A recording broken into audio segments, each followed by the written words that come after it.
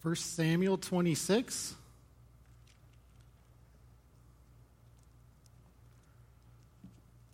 I want to brag on your worship leader real quick before we get started.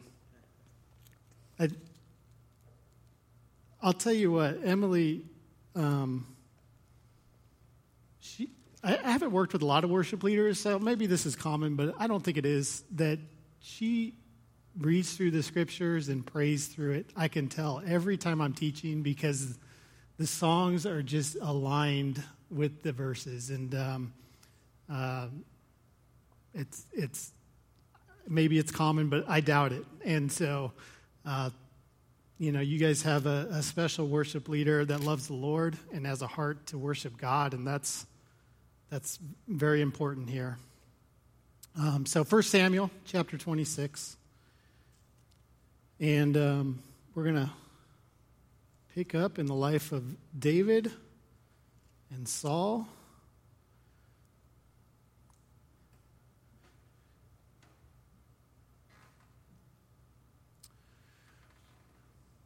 And I'll open it up for questions and comments afterwards, so stay with me. If you think of something, we'll talk afterwards.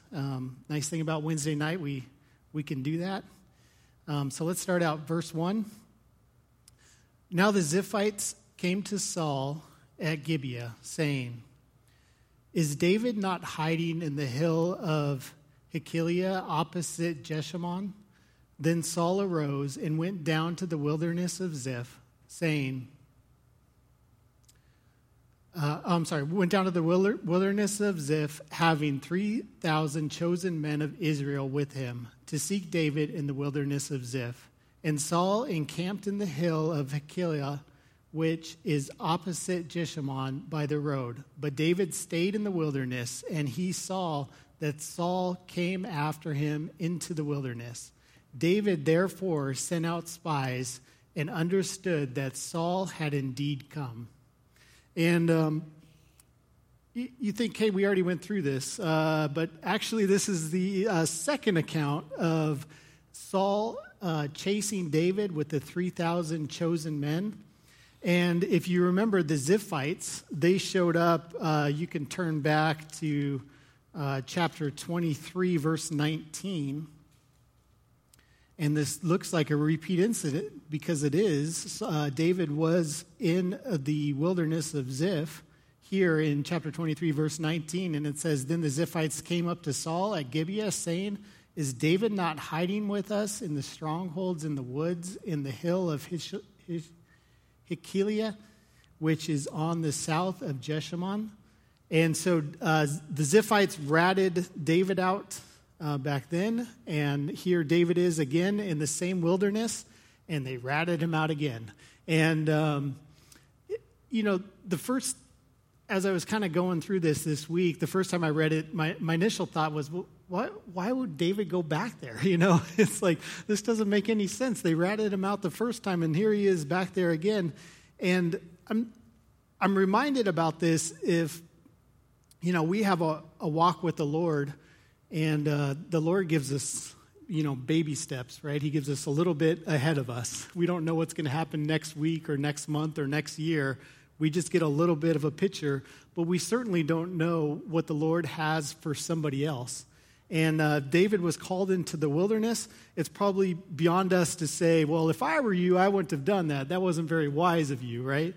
Have you guys seen Chronicles of Narnia, the movie? Anybody? I get a yes? Okay. Do you guys remember when I forget their name, the kids, I forget their last names, but Lucy and the other. Oh, okay, there you go. Good job. They're in the beaver's den, and they're talking about Aslan, right, the lion. And Lucy says to the beavers, he says, well, then he isn't safe, Aslan. He's talking about Aslan. And I love what Mr. Beaver says. He says, safe? Don't you hear what Mrs. Beaver tells you? Who said anything about safe? Of course he isn't safe, but he is good. He's the king, I tell you. And Aslan, of course, a picture of Jesus. And it's a good reminder, this idea of being safe, right? And I don't know about you guys, but at our house, when somebody says, like, we part ways, like in the old days, you'd say farewell, good fellow, or whatever, right? I don't know what you say in the old days, but we say see ya. I don't know where that word comes from, but we say see ya, see you later, or see ya. Some people say goodbye. When I work with a lot of people internationally, and they say cheers, like a lot of people in England, they say cheers, or in Australia, they say cheers. People in Italy, they say ciao. I hear that a lot, ciao, or something like that. But what's happened the last couple of years, I don't know if you guys have noticed this, and maybe you're saying it too, so I hope I don't offend you, but it's be safe. Have you heard that? When you're end a conversation or you're leaving, they say be safe or stay safe. That's been a popular growing trend, and I haven't looked up statistics on it. I've just noticed it, that a lot of people will say that to me when we're getting off the phone or something like that. Be safe or stay safe. And I think it's indicative of our culture, this idea that safety is like this high virtue, right? Being safe is this high virtue. And I think it could be risky that we think of that as a first thing, right? When the Lord has called us to something like David into the wilderness here, where people that don't like him, obviously, they ratted on him once, yet he goes back there. I think of, the Lord being called to maybe a bad neighborhood to witness to people, right, where we could automatically think, well, that's not really a safe place to be, so that probably isn't good to go there. Or being called out on a missions trip or something like that, where we have to be careful because our culture values safety so much that we don't elevate that above God's calling and obedience to the Lord. Matthew chapter 16, verses 24 through 25. And, all right, I got control. Then Jesus said to his disciples, "If anyone desires to come after me, let him deny himself and take up his cross and follow me. For whoever desires to save his life will lose it, but whoever loses his life for my sake will find it." We need to be aware of the culture that we're operating in.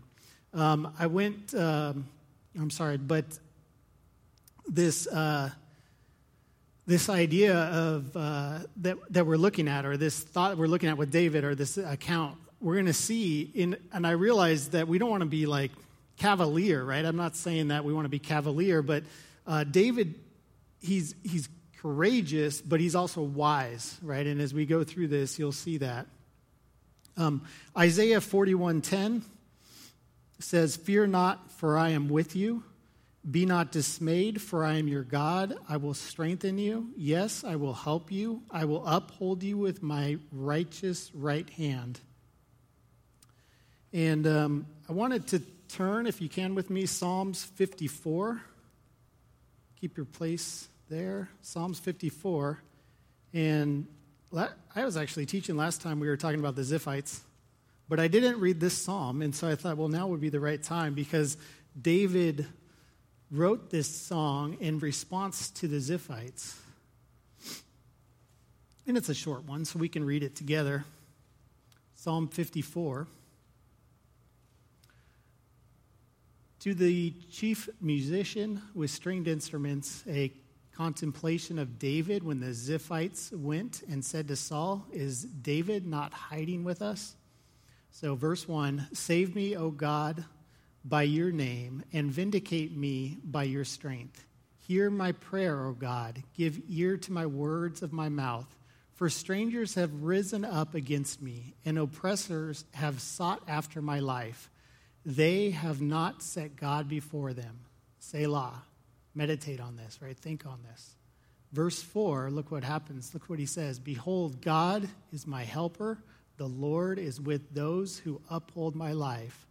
And this is a great reminder, verse 4, that God is the one that numbers our days. He decides how long we're going to live, right? Verse 5, "He will repay my enemies for their evil, cut them off in your truth. I will freely sacrifice to you. I will praise your name, O Lord, for it is good. for he has delivered me out of all trouble, and my eye has seen its desire upon my enemies. All right, back to 1 Samuel chapter 26, verse 5. So David arose and came to the place where Saul had encamped. And David saw the place where Saul lay, and Abner the son of Ner, the commander of his army. Now Saul lay within the camp, with the people encamped all around him. Then David answered and said to Ahimelech the Hittite and to Abishai the son of Zeruiah, brother of Joab, saying, who will go down with me to Saul in the camp? And so you guys get the picture. David's in the wilderness. He sees where they're encamped. Saul's appears in the center of the camp. Abner's right next to him. Abner, his most trusted commander's right next to him to protect him. And then the 3,000 people surrounding him. And so this is a pretty risky situation to walk into if you were David, right? And they're all sleeping, of course. And so he asks these guys, who wants to go with me? And we see the one who responds, Abishai said, I will go down with you. Abishai is the son of Zeruiah. Zeruiah is David's sister. And so this would be his nephew, okay? And so Abishai is going to go with him. And I think that David, and if you remember last time this kind of went down, David cut the hem of his garment, right? And he had a piece of it. And when Saul realized that he spared his life, Saul repented, right? And he said, oh, my son, I love you, right? And he repented. And I think David was hopeful, that, as 1 Corinthians 13:7 says, love bears all things, believes all things, hopes all things, endures all things. And I think David was hopeful that Saul would not want to kill him, right? There would be something there, but realize that Saul brings 3,000 commandos with him, right? His chosen ones, the Green Berets, the Navy SEALs of Saul's army. That's who he's bringing with him. So this is a little bit of a dangerous situation, but I think David is going into this hopeful that there's reconciliation. All right, so verse 7. So David and Abishai came to the people by night, and there Saul lay sleeping within the camp, with his spear stuck in the ground by his head. And that's, just like Saul, right? The man of the spear, and the spear stuck right by his head as he's sleeping. And Abner and the people lay all around him. Verse 8, then Abishai said to David, God has delivered your enemy into your hand this day. Now, therefore, please let me strike him at once with the spear, right to the earth, and I will not have to strike him a second time. And this is, the second time David has been tested this way. Last time, David was right next to Saul, and his men said, basically, take him out, right? God has delivered him. Take him out. You're going to become the king. And what did David do? He didn't do it, right? He didn't want to lay his hand on the anointed. This test is a little bit different. It changed the dynamics a little bit. Now Abishai is saying, I'll do the dirty work, right? I'll take care of it. There's nothing you have to do. Your fingerprints won't even be on the spear, right? All you have to do is give me the okay, and this will be done. And I like Abner's, brashness, where he's just one hit. That's all it's going to take.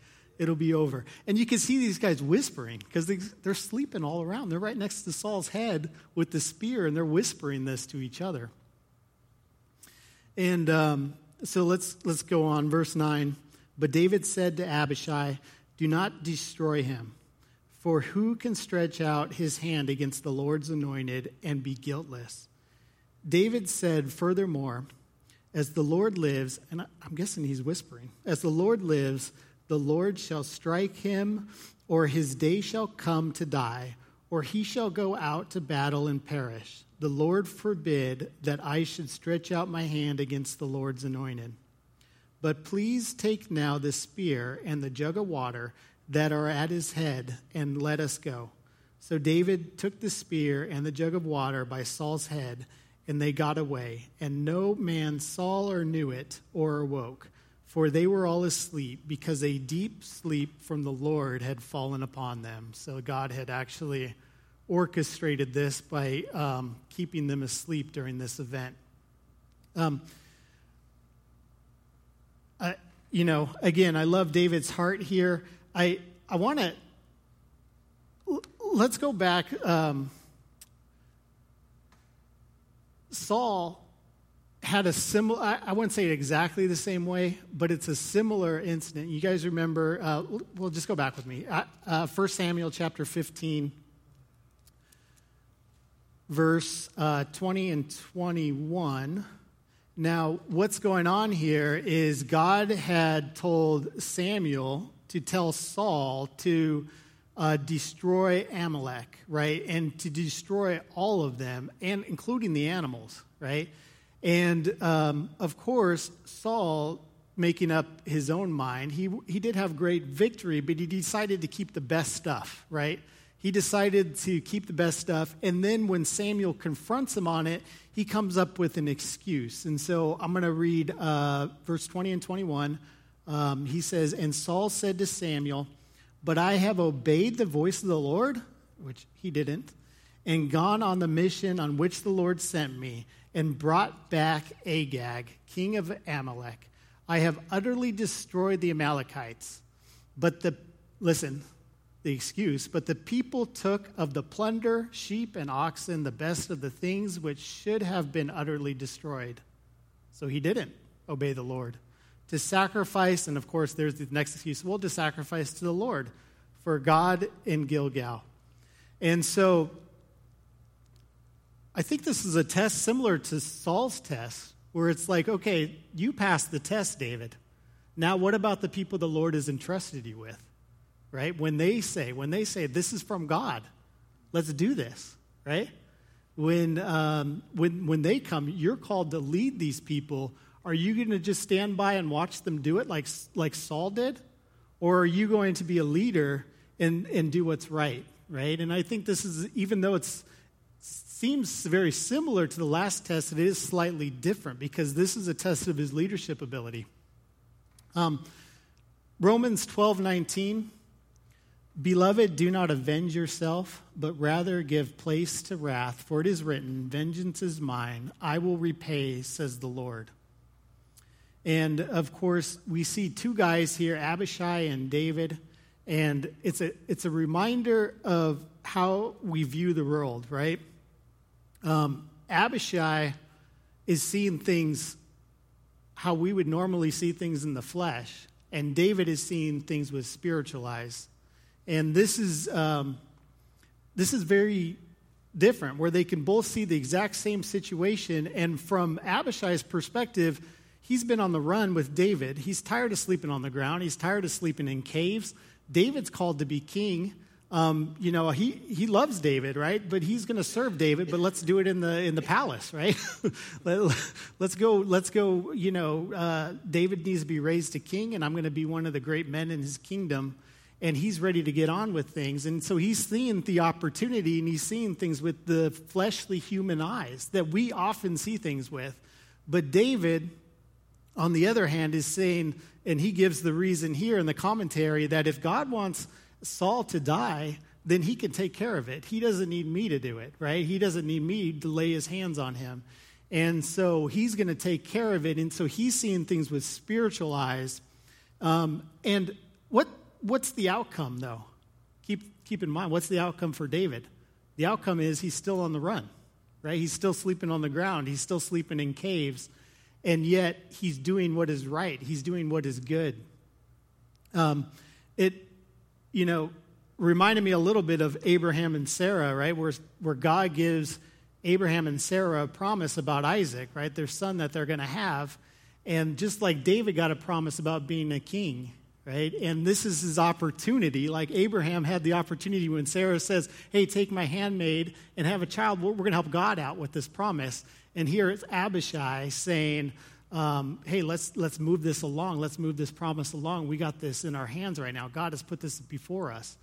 And thankfully, David made the right choice, right? Where he saw things with spiritual eyes, unlike Abraham, who went into Haggai and then he had Ishmael.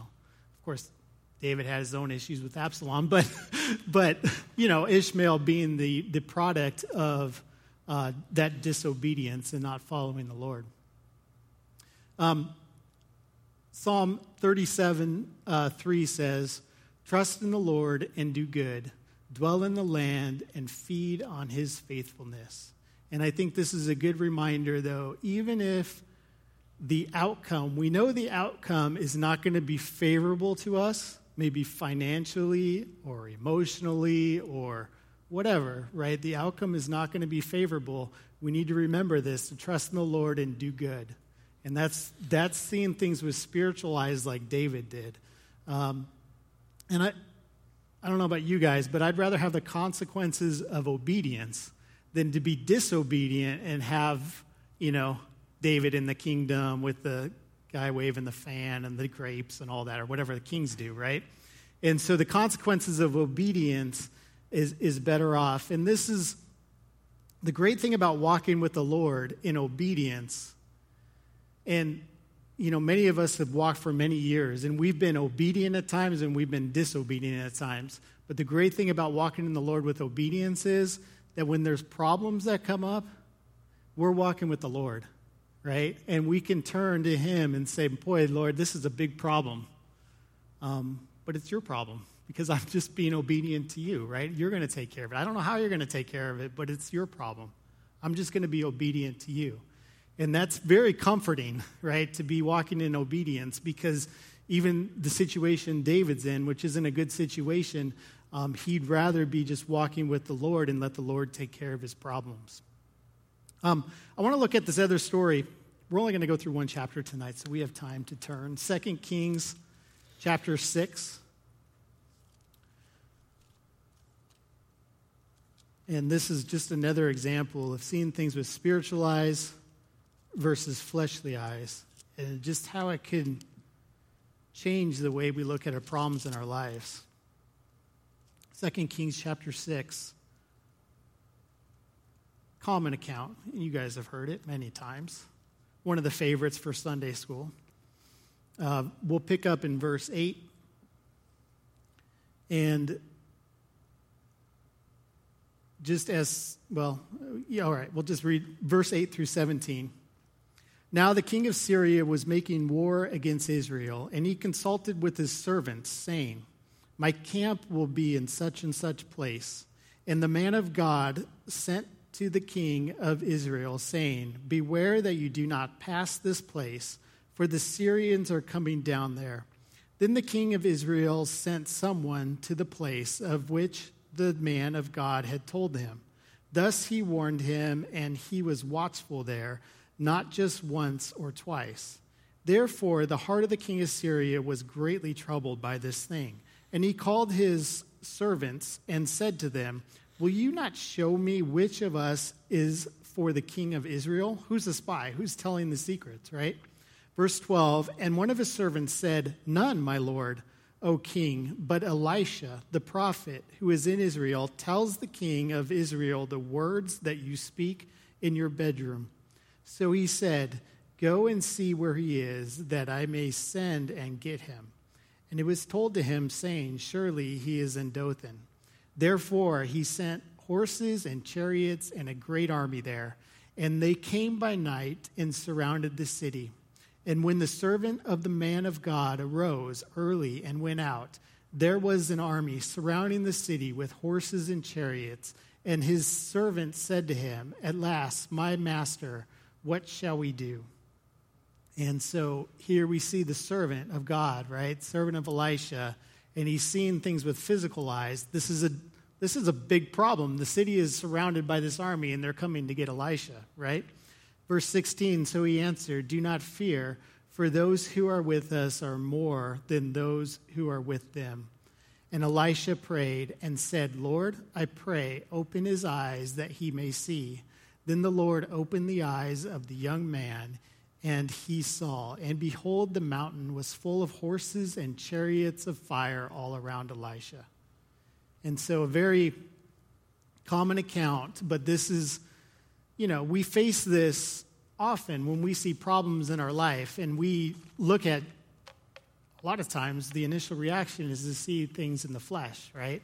And to not ask God for spiritual eyes. What are you doing here, Lord? Because there's more that goes on. God works with so many more variables than we do, right? And he knows what's going on. And, maybe you'll be lucky enough, like the servant of Elisha, where he'll open your eyes and let you into what's going on spiritually. But we need to keep our eyes on the Lord because he has bigger plans than we do. He knows what's going on. Back to 1 Samuel and verse 13.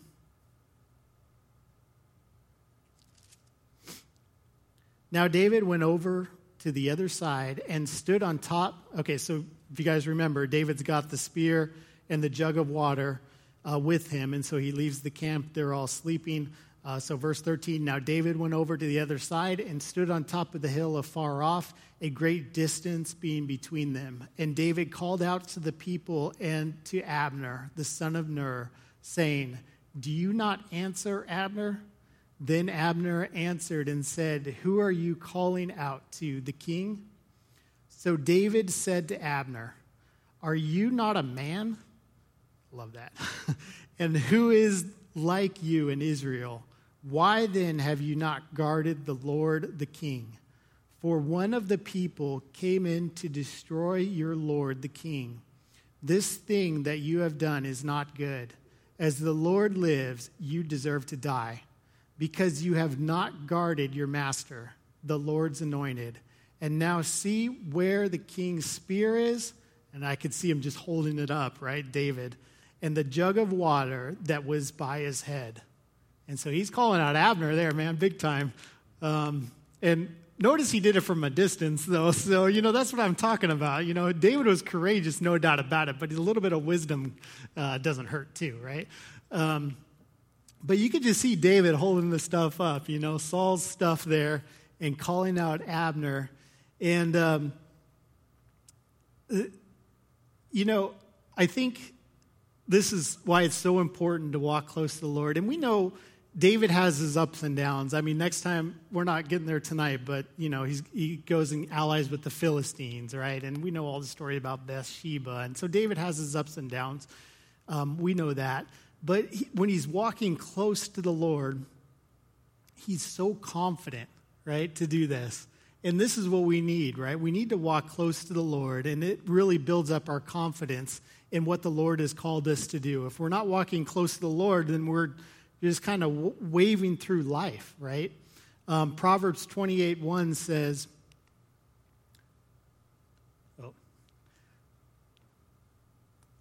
thank you. Proverbs 28:1 says, the wicked flee when no one pursues, but the righteous are bold as a lion. And you could just see that from David here. Verse 17. Then Saul knew David's voice and said, is that your voice, my son David? Of course, Saul wakes up and he's back in good favors with David. And David said, it is my voice, my Lord, O king. And he said, why does my Lord thus pursue his servant? For what have I done, or what evil is in my hand? Now therefore, please let my Lord the king hear the words of his servant. If the Lord has stirred you up against me, let him accept an offering. But if it is the children of men, may they be cursed before the Lord, for they have driven me out this day from sharing in the inheritance of the Lord, saying, go serve other gods. And so what's going on here? So, just keep in mind, David is making a case. He's telling Saul that, look, if the Lord has stirred you up to come and kill me because I have done something wrong, well, then let's just go make an offering. I'll repent, and we'll go make an offering. We'll go before the cross, and we'll make this right? We'll reconcile and make this right.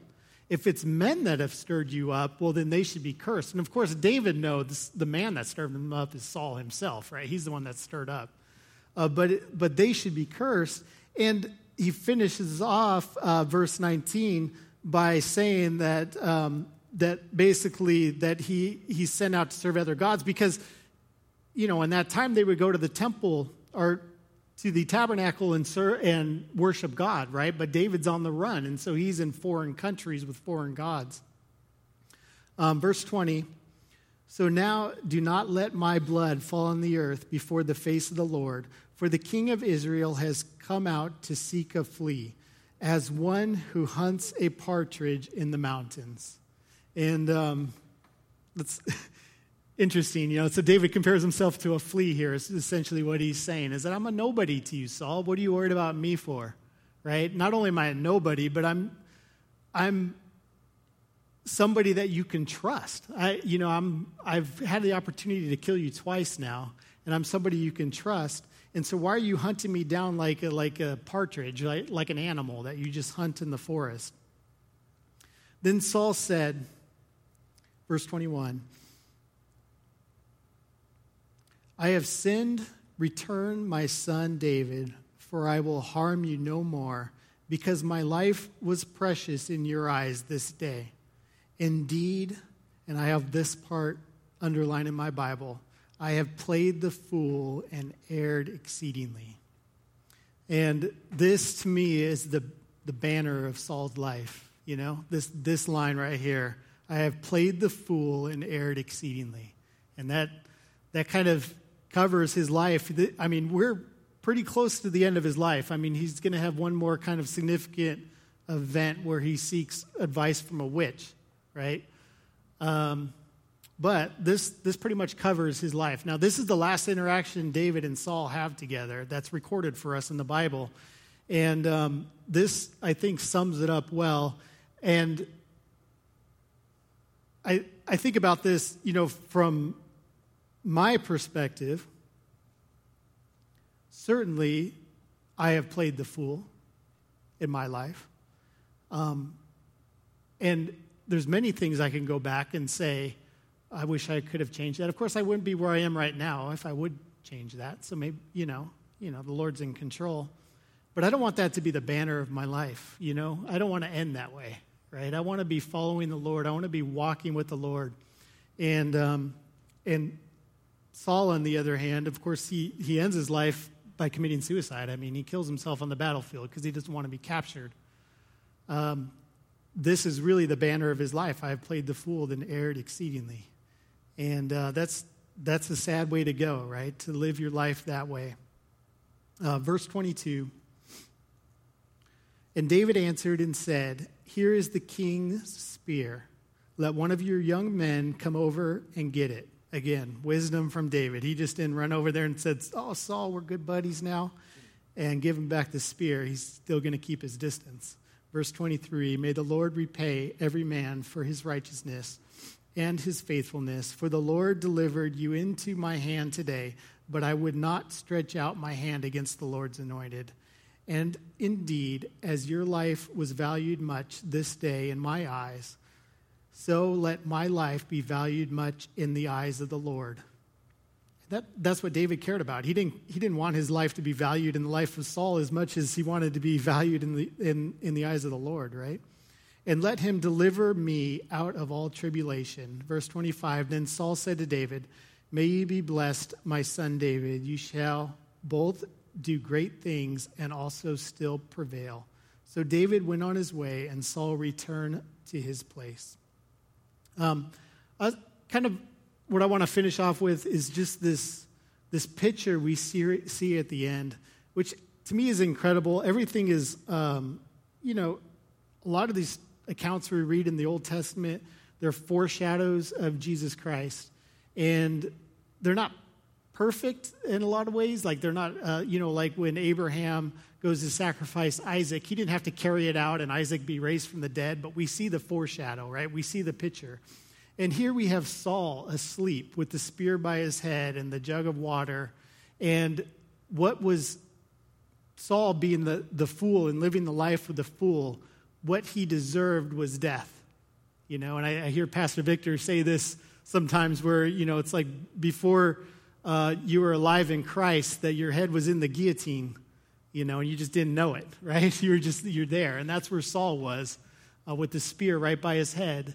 And I see this picture, with David there and Abishai says, you don't need this. Get rid of this guy. You don't need this guy. But David, the picture of Christ, Jesus, of course, better than David, right? David had his issues, but Jesus, the better than David. But David does something here where he takes the spear and the jug of water, and he takes it from Saul. And it reminds us of the picture of Jesus on the cross, right? His dead body on the cross, the cross that should have been for us, for our sins. And he takes the spear in his side, and out of his side comes blood and the water, right? And so he takes it from Saul, what should have been for Saul. And of course, the analogy, we're Saul, right? In the analogy, we're the ones who played the fool. And we will continue to play the fool. And this is the life. I mean, I think of Lot, right? Lot, New Testament says, commentary says, calls him righteous Lot. But he could probably describe himself as playing the fool, even as a believer, playing the fool.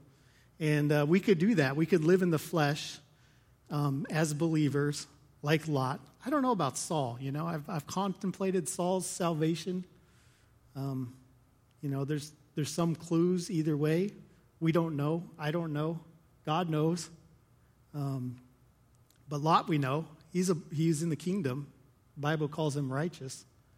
And he played the fool, I think. But all of us played the fool before we became a believer, but now we don't have to. We don't have to be that way, right? We have the power of Jesus Christ. We have the Spirit that lives within us. And, we were talking with Connor about just meditating on the things of the Lord, meditating on Scripture. We were talking about that at dinner. And these are the things we need to do and walk with the Lord in obedience so that our life is not like that. Regardless of what happened with Saul, I don't know. But we don't have to look back at our life when we breathe our last and say, I erred and played the fool. We could be like Paul and say, I ran the race well, right? And that's where I want to be. So, 3 things. Just 3 points tonight. Don't elevate safety over obedience. I wrote down that we need to pray to see things more with spiritual eyes, especially difficult situations. It's easy to see things with spiritual eyes, I think, when things are going well, but when things are difficult, that's really when we need to see things with spiritual eyes, like the army that was surrounding Elisha, right? We need to see the spiritual eyes.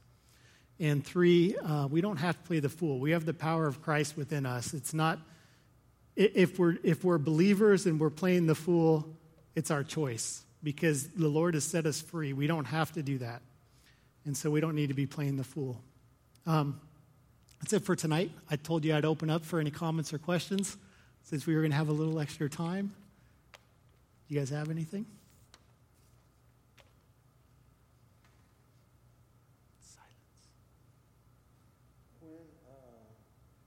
Then Saul said to David, "May you be blessed, my son. Son David, you shall do great things and also still prevails." So David went on his way and Saul returned to his place. When the commentary tells me that, I think of Jesus, well, really Judas, when he throws down the 30 pieces of silver. Oh, yeah. And Scripture tells us, and he went out into the dark. Same thing, and he went back to his place. Oh, yeah. No matter what there's an opportunity of grace, but neither one chose it. Yeah, They've been on their way. Saul, he always had the effort of the appearance of righteousness. Like he always put that effort out there. Like he wanted to sacrifice to appear righteous. He wanted to do this to appear righteous. But then he always would go back. Yeah. Yeah, great comment. Anything else? All right, let's pray. Dear Heavenly Father, Lord, we need your strength. We need your power to be strong within us, Lord. I pray that we seek you more this week. We continue to follow you, Lord. Thank you for just, I think what David said, just like a flea. And, we should be that way to you, like a flea, and yet you loved us so much, Lord. You sent your son to die for us. Thank you for that, Lord. Thank you for continuing to help us and be patient with us and gracious with us, Lord. I pray that we walk with you more closely. In Jesus' name.